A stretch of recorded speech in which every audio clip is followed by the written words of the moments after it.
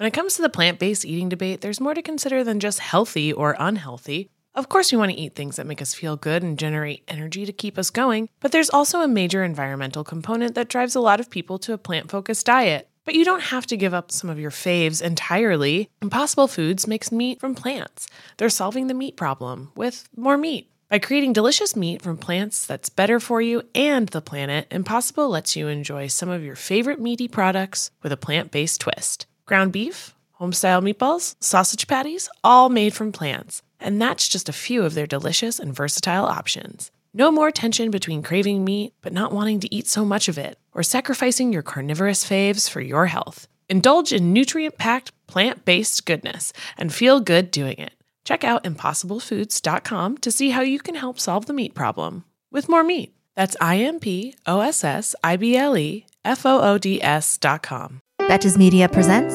I would like to speak to America's men for 1 minute. That slacker barista. I start getting full of emotion. Now we're going to build this new bridge here. Can I provide a definition? No, I can't. Betches Up Podcast. Like, how are people surviving?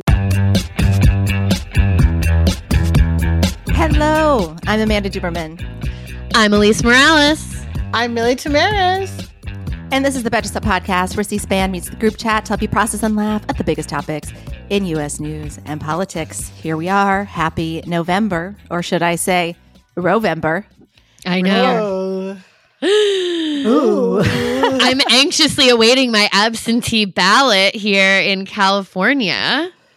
Can I say, I know you said something about Nevada and California on the outline. When I was in Las Vegas last week, and my friend works at a bar, and they have TVs on, and it was literally vertical. Like they were playing like the local news or like even like basketball games and stuff. And in between, it'd be like four commercials in a row. One is like, this guy is the worst politician ever. The other one is like, you think that guy's a bad politician?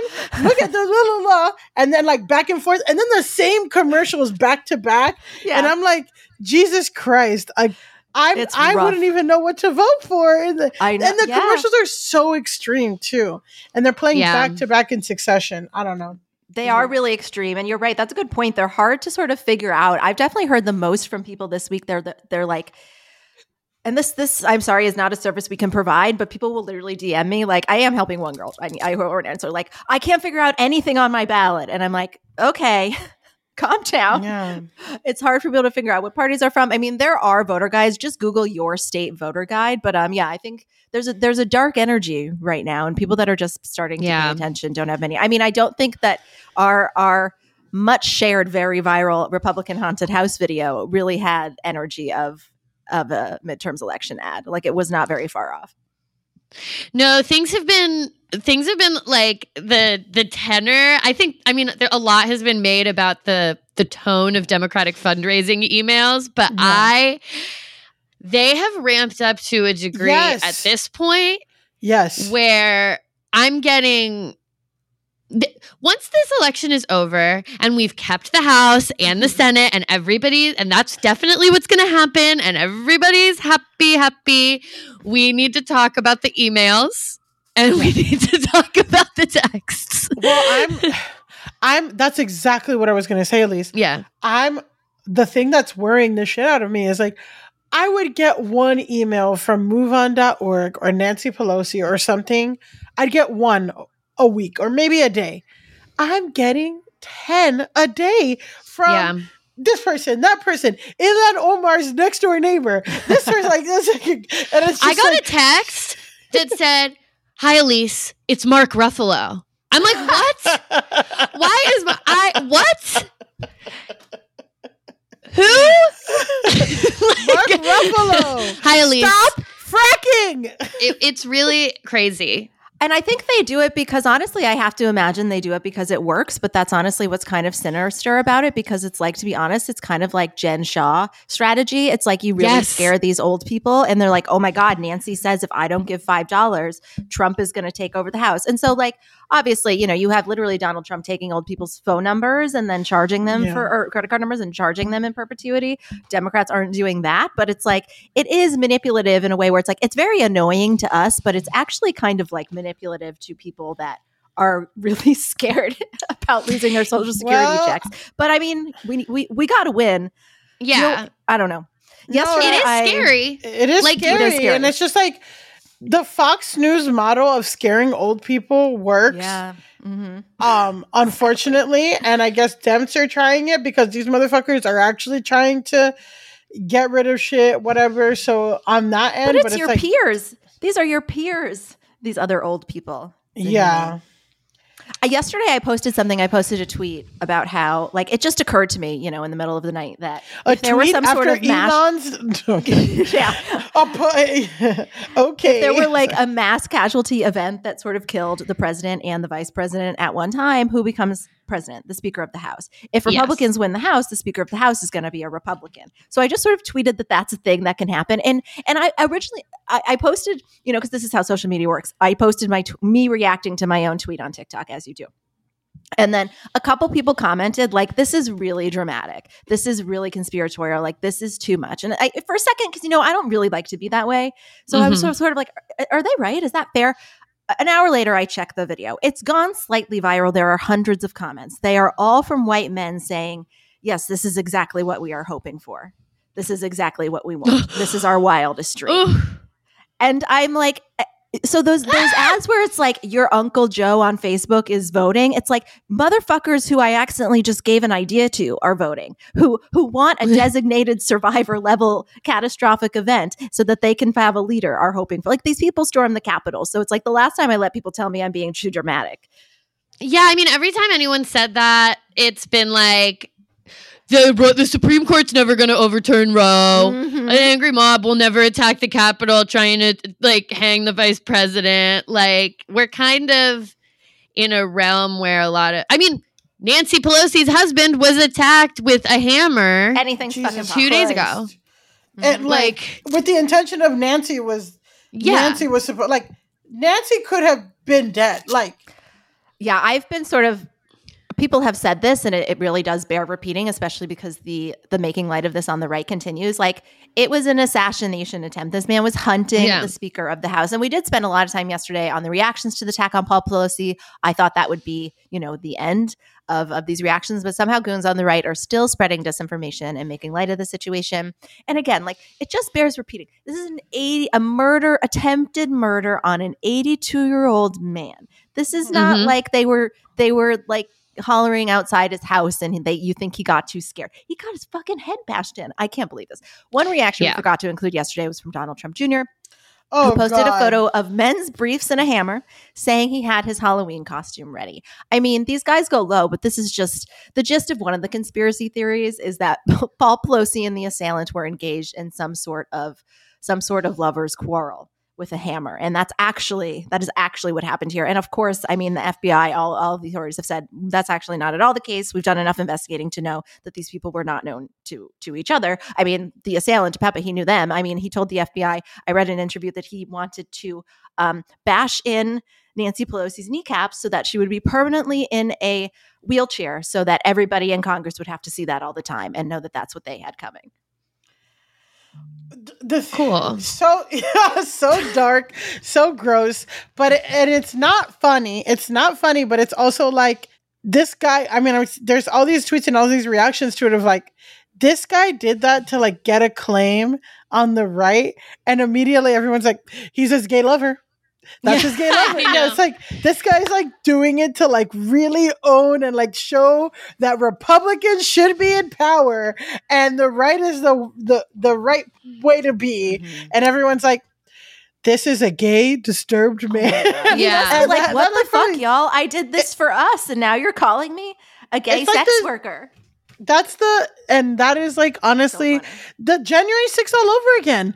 These people are like really following Donald Trump's instructions, doing everything. And then everyone's like, Antifa went so crazy. It's just like, yeah, I mean, that's so on the money. And it's like, Donald Trump, there is no one that man is loyal to other than himself. And there's no one his movement is loyal to other than itself. Like, whatever is going on at the top reflects how the entire thing is like constructed. And so if it serves them to turn you into a martyr and a hero, whatever, they'll do that. But if it serves them to say you're a gay sex worker who is Paul Pelosi's longtime whatever paramour or whatever, it's like, okay, that's what they're gonna say. They don't care about you. Yeah. That's what he gets for trying. Wow, that's very funny.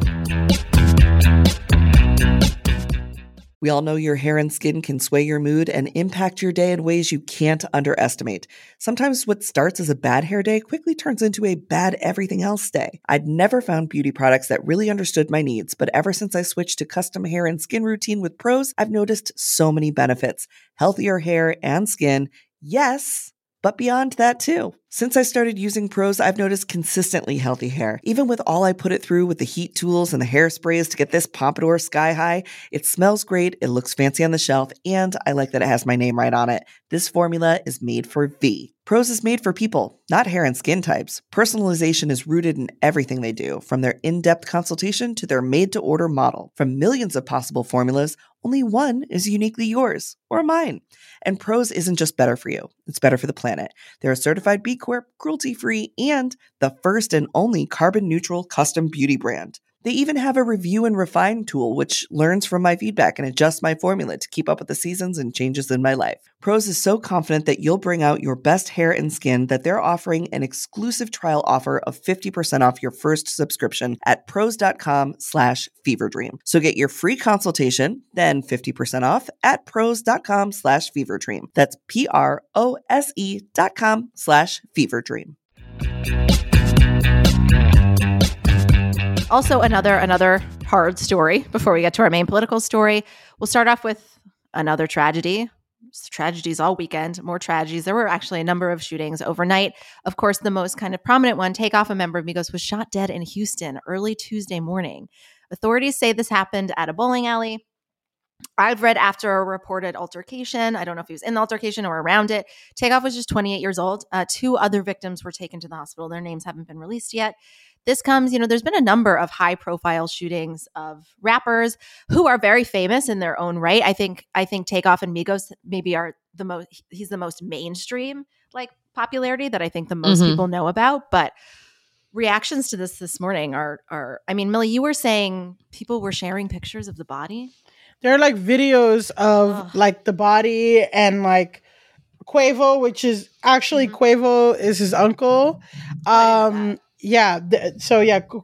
is Takeoff's uncle, and they started rapping together first, and then Offset, who is Cardi B's husband, joined them later. But yeah, Quavo, apparently there's videos of him screaming for his friend and his nephew and trying to wake him up, and he's not, and that's just circulating, and it's just so gross. And I don't know. I mean, I think it's this happens whenever there's a tragedy involving, as you were talking about on text before, a black body, whether it's somebody who's super famous or not. I definitely hope that people were spared those images, but too many guns everywhere. And then of course, have you seen some of this reaction already, Millie, about, the narrative of what caused the altercation, or I've already seen enough, far right racist pundits be this is the problem with the real gun violence is black on black crime. And it's sir. It's all it's just too easy to get a gun. It's a fucking bowling alley. I heard that it was over a game that, went wrong or something, but it's just if guns are in the picture. Guns are in the picture. Things were just going to go there quicker. It's so disturbing and it's so sad. There is a way that the point of this is a lot of what gun violence is, but it's not black on black crime. It's just incidents that get out of control where there's a gun involved. Totally. And if we did not have so many guns on the street, if the availability of guns was not so high, then things like that between any group of people would not get heightened. Anytime, there's the literary thing of Chekhov's gun. If there's a gun, it's got to go off. That's just true in real life too. If there's a gun, it's those statistics that if you have a gun in your house, you're more likely to get shot. because it's more likely that it like goes off and something bad happens. And like you're by having a gun near you, you are just more likely to be shot or to have someone near you be shot. Yeah, the dense proliferation of guns everywhere is not a race issue. I'm watching a show right now, a British show. I think it's called The Devil's Hour. It's really good, but there's a lot of scenes with knives, and it's like because it's all they've got. Like nobody's got fucking guns. Like they're all in knife fights, and they survive. Like I'm watching these fight scenes with like the trauma of an American, where it's like, oh my god, they just like fought with little knives for 20 minutes, and they each survived, and that would never happen. Like with a cop, like this is a detective and a guy with a knife, and it's just so interesting how jarring it is to see. It's like when all people have is a knife, obviously terrible things can happen, violent things can happen, a deranged person with a knife, but the carnage you can cause with that kind of deadly weapon so quickly is in a bowling alley on a Monday. On Halloween. People were having a Halloween, like people were Halloween bowling, probably in costume, trying to enjoy their fucking Halloween. Totally. It happened at a Halloween party, I think in Kansas City too, with like 70 to 100 teenagers. There was a shooting. Terrible. And it's just like, also, I mean, it's like guns are too easy. Mental health is too difficult to get. Like, it's so difficult to get some kind of help and all that. And I mean, we talk about like police and all this stuff. Like, I was just thinking about, again, the man I'm in love with, Alex Vitale, the writer of End of Policing. But he was just the Uvalde thing. He's just like, everybody in the community knew that kid was disturbed. And there's literally no recourse for somebody like that. And he got a gun, And it's just like, there are people like that who have all these issues. It's like guns will get used often, but also like, if you're not in the right space and you think everyone's trying to attack you or you're in physical danger, which is a normal thing, not a normal thing, but like a thing that happens when people aren't. That's how police justify. Yeah. When they shoot people. Yeah. So it's like, if you're not getting help for your anxiety and all this shit and someone slights you, and you have a gun, like it's just a perfect disaster. And it's so sad because I just forgot this guy was 28. Like that's so young. I saw his birthday is 1994. Oh my god, that's so sad. He's a baby. Yeah. I mean, I saw in Atlanta. I can't remember his name. It was an Atlanta area pastor because that's where they're from. Was like just said it as Black men deserve to grow old. This is just another devastating. So finally today we'll spend a few minutes on the affirmative action case before the Supreme Court. So we don't know how much will come of this until kind of the end of the term or whenever they decide to roll it out. But there's always some recurring characters that always come back when we're talking about affirmative action. So the current precedent for affirmative action, I believe, stems from a 1978 opinion that Harvard was welcome to use race as a factor in evaluating applications, but that it could not be the determinative factor. Race could be considered to enhance an application for whatever reason, just as other activities or identities could. If you are in a legacy application, you get a point. And usually, as Justice Jackson said, usually that means you're white too. So it's basically a point for whiteness. The idea is basically that universities have an interest in building a diverse student body. And how they do it is basically their business, as long as they're not hurting anybody. I would think especially for Harvard, because it's private.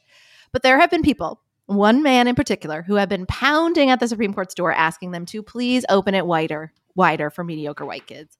Edward Blum had founded a group called Students for Fair Admissions, and he has fought, you have heard about this guy, he has fought against what he sees as reverse racism in college admissions for decades, but he also sues companies claiming they don't put enough men and white people on their boards. This is Edward Blum's mission in This is his life. whole thing. He finds, what's the University of Texas girl's name? Wasn't there like a funny incident? Abigail. I remember she was Abby. I thought there was like a funny insult for her, but I don't know. Yeah, some shit like that. Everyone was she was getting clowned a lot. Yeah.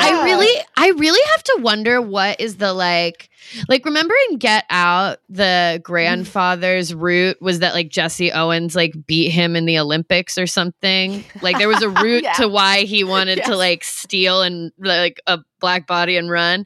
What is this guy's racism root? Like what is who is the person that got a job that he thinks he should have gotten that led to this like lifelong crusade to stop why are you obsessed with college admissions as a grown man? You just put it in a way that's like how like a lot of base Republican voters think is like the idea that anyone could get something that I didn't get, and I don't feel like they earned it as much as I. People cannot handle it, and this guy has made it most people just vote for Republicans. This guy has made it his life's work. Well, this is the thing too, is that if it's a meritocracy, then the best person, right? Whatever. But it's just like we have no meritocracy, and also there's a million factors that like determine the successfulness of college students, or like college admissions. You know what I mean? I mean, we talked about Operation Varsity Blues, and how people will pay and do all these things for their kids and all this shit to get them in the certain schools. It's just like, there are kids who don't have those resources, and they should be considered in their environment, and like for what they have, like they should be, it should be weighed that way. Also, my college, I don't know, we talk a lot about my college, but like it just makes your education better when you learn with different kinds of people. When you're not just around one group of people, when you're not just around white people, when you're not just around the same group, you learn better, and you can like have a more, well-rounded education, because you're dealing and you're talking about things that affect other people. It's not like this far foreign concept. It's amazing that these people can't even like imagine that. Like, oh, diversity would sort of like be, because it just makes me think like, imagine if this guy came after and was like, you can have only white sub-hosts. The product that we provide would become terrible and boring, and it would no longer serve its audience. So it's just the complete, like, who told this man that he was so special? It's crazy. I need to talk to his mom. It's an obsession with this idea that like anyone could get anything that you wouldn't be eligible for. Yeah. Like for him to not be eligible for something, even though it's literally just like you said, a point on an admissions sheet that includes like a million different ways to get points. He's like, I can't. And then also he's probably just like really, really racist. Yeah. And in his personal life. And at least you, me, and Sammy, all of those hosts, I think have a similar background where we went to like fairly competitive high schools with a lot of people were applying to the same fancy schools, and you couldn't all get in. And at the time, people wanted to have a lot of reasons for why they could not get in. And I know if it ever occurred to me at the time, I was like, Amanda, you got C's in math. Like that's why. Well, that was the thing with that Abby girl, was that it was like she had like a very average academic record, and it's like you didn't get into this school because like you weren't that competitive of a candidate. And you know what? B's and C's are much more impressive coming from a person who maybe had a harder background, and maybe their race played into that. Like that's also why it needs to be holistic. Like I got B's and C's and I had a tutor. Like don't let me in anywhere. Somebody else that's getting B's and C's and had no access to anything is more impressive. People can't like imagine the scope of what people have to offer other than whiteness. And it looks like the Supreme Court might agree with them. Well, they're all fucking evil. So, yesterday, Clarence Thomas, I believed, asked for clarification on the definition of diversity. Yeah, I was gonna make a lewd joke, but I'm not gonna do it. What a shame.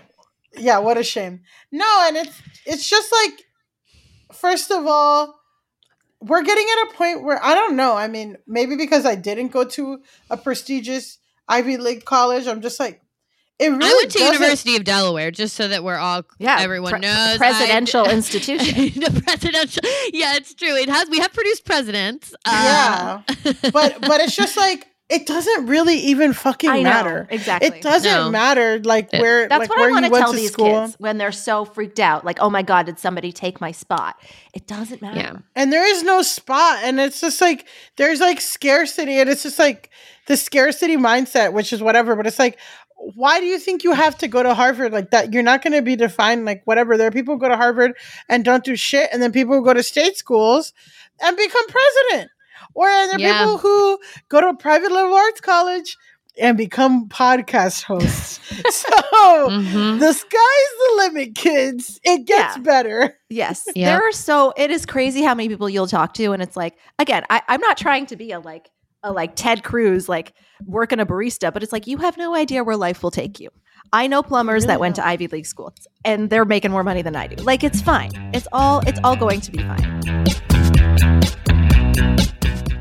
Hey, American Fever Dream listeners, I'm here to tell you that there is no reason to panic the next time you're searching for the perfect gift. Now you can use gift mode on Etsy. Gift mode on Etsy is here to take the stress out of gifting so you can find the perfect item for anyone and any occasion. It's easy. Just tap or click gift mode on your Etsy app or Etsy.com. Then answer a few short questions about who you're shopping for and what they like, and gift mode instantly gives you curated gift ideas based on hundreds of personas. Now it's simple to find gifts made by independent sellers for all the people in your life. Whether you need a Mother's Day gift for the quilter or a birthday present for the vintage hunter, there is something for everyone on Etsy. Some of the things I like to buy on Etsy have little dachshunds on them, or are for dachshunds. Dottie's got a whole litany of new sweaters and harnesses and all kinds of fun stuff that we get lots of compliments on when we're out on walks. A gifting moment is always just around the corner, whether it's a birthday, an anniversary, a holiday, or even just a day to say thank you. Gift mode on Etsy has you covered. Need to find the perfect gift? Don't panic. Try gift mode on Etsy now. We all dread the what should we have for dinner question. I mean, I know I do. I love a home-cooked meal, but I don't always have the time, energy, or groceries to make it happen. Being able to feast on a delicious meal without the long prep and cook times is what drew me to Home Chef over the other guys.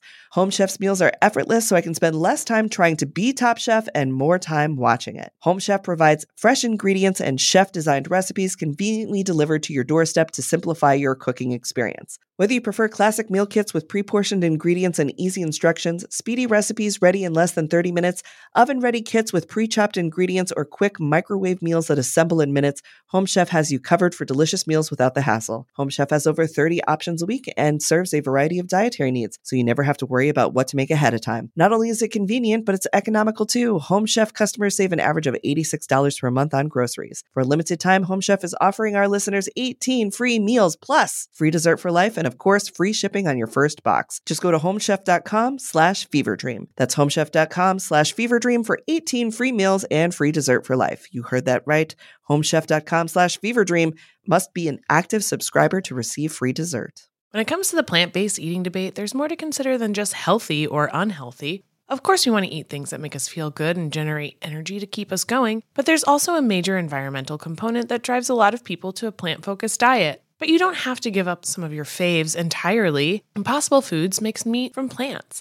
They're solving the meat problem with more meat. By creating delicious meat from plants that's better for you and the planet, Impossible lets you enjoy some of your favorite meaty products with a plant-based twist. Ground beef, home-style meatballs, sausage patties, all made from plants. And that's just a few of their delicious and versatile options. No more tension between craving meat but not wanting to eat so much of it, or sacrificing your carnivorous faves for your health. Indulge in nutrient-packed, plant-based goodness and feel good doing it. Check out impossiblefoods.com to see how you can help solve the meat problem with more meat. That's IMPOSSIBLEFOODS.com. Justice Jackson sort of pointed out why this is so insidious. So the Supreme Court is considering, to get into the nuts and bolts, they're looking at Harvard and UNC and whether they can use their admission models that consider race. The two cases differ slightly because Harvard is private and UNC is public. The plaintiffs in the Harvard case also are claiming discrimination against Asian American students. So their argument is basically what I said before. A good university, everything we've been saying, a good university is demographically diverse. It would be very bizarre to ignore someone's race when considering their candidacy if you're also looking at other demographic factors. The court has heard similar cases before and let the admission criteria stand, but the conservatives on the court at the time, like Alito and Thomas, they had dissented, and now they have the numbers on their side.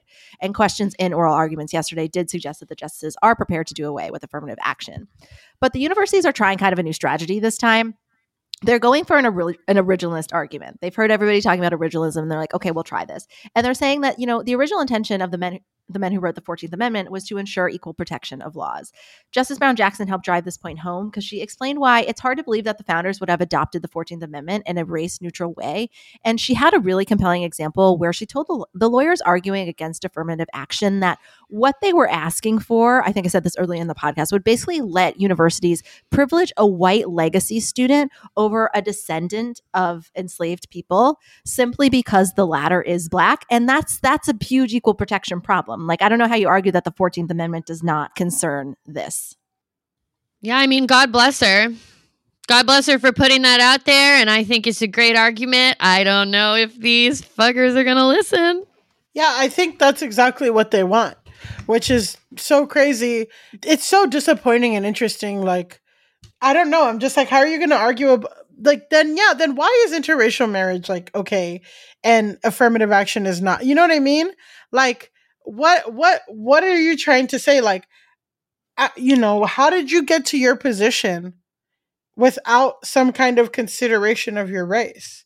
It's just difficult for me to wrap my head around. Clarence Thomas especially. I mean, it seemed like in Clarence Thomas, I believe Joe Biden himself was probably one of the ones saying that if you are going too hard on this man's sexual assault allegations, it's racist. Like, that was the whole, maybe not Joe Biden, but it was definitely conservatives at the time, was that like, no, we have to basically forgive this. We can't not forgive it, but we can't, looking into this is racist because we have this man is Black and he would be the first on the court. And now Clarence Thomas, a huge beneficiary. Thurgood Marshall was the first on the court, and he was replacing, that's the thing that's even more, like, it's even more kind of hypocritical because Clarence Thomas was replacing Thurgood Marshall's place on the court. And one of the reasons that he was chosen for that was because they were like, we can't just replace Thurgood Marshall with a random white man. So his race actually was considered when he was chosen for this job. And that's the thing. It's like the Supreme Court is the thing. And I mean, again, we're in Rovember. It's the one that I just feel I have the most pessimistic outlook to most of the time because, like, they do not have to actually explain really why they do or say anything. Like, I mean, they have to write their opinion, but it can be garbage. They don't, like, these people are not on the court in good faith to hear good arguments, even if they're originalist ones that are based on what they should be caring about. Those people aren't there to do that. They're there to enact a conservative agenda. They're completely politicized. Clarence Thomas, obviously, I mean, like, his wife sent buses to the Capitol, like we all know. So it's just really, whenever I see this stuff, I'm like, it really just depends on how far these freaks want to go. Yeah, it just is hard. It's another thing, like, it was hard to imagine what it would be like when Roe fell, and it is very hard to imagine how certain people are going to continue, because racism's not over. Like, how people are going to continue to have paths that other people have access to without this. It's so sick and crazy. Like, why are they so obsessed with this? And then the thing is that if Democrats like respond or pack the courts or whatever, then we're the bad guys, right? Or like, what if they pack the courts with all white people? Can that be the trade-off? All white liberals. I mean, in many ways, that is a Democratic strategy for, like. I mean, yeah.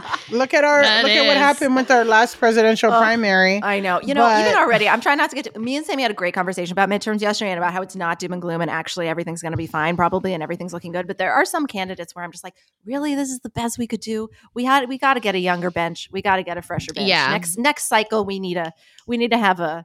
I think we're not going to die. What's it called? A postmortem, but when you succeed.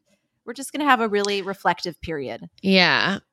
About dramatically changing. And part of that conversation is going to be about the emails and the frequency of the emails and who we're choosing to, which celebrities we're choosing as reach out celebrities. He's probably getting spammed right now by his wife's text. He doesn't know. It's like, is this Nancy or is this Nancy? Who knows? Why is Doug Emhoff saying my closing argument to me? I literally just got a text. McConnell's going berserk. Thousands of Dems are donating to save Mark Kelly and end his dreams of taking the majority. I don't even know. This one doesn't even like say who this is from. No, they don't say who they're from. They don't say who is who or what party it's from. I mean, sometimes, because you guys know the ads, sometimes you'll be watching them and like, we know what we're doing. And 15 seconds in, you're like, yes, this is a great Democratic ad. And then it's like, this was sponsored by the Republican Party. You're like, oh God. That's what I was saying about Nevada.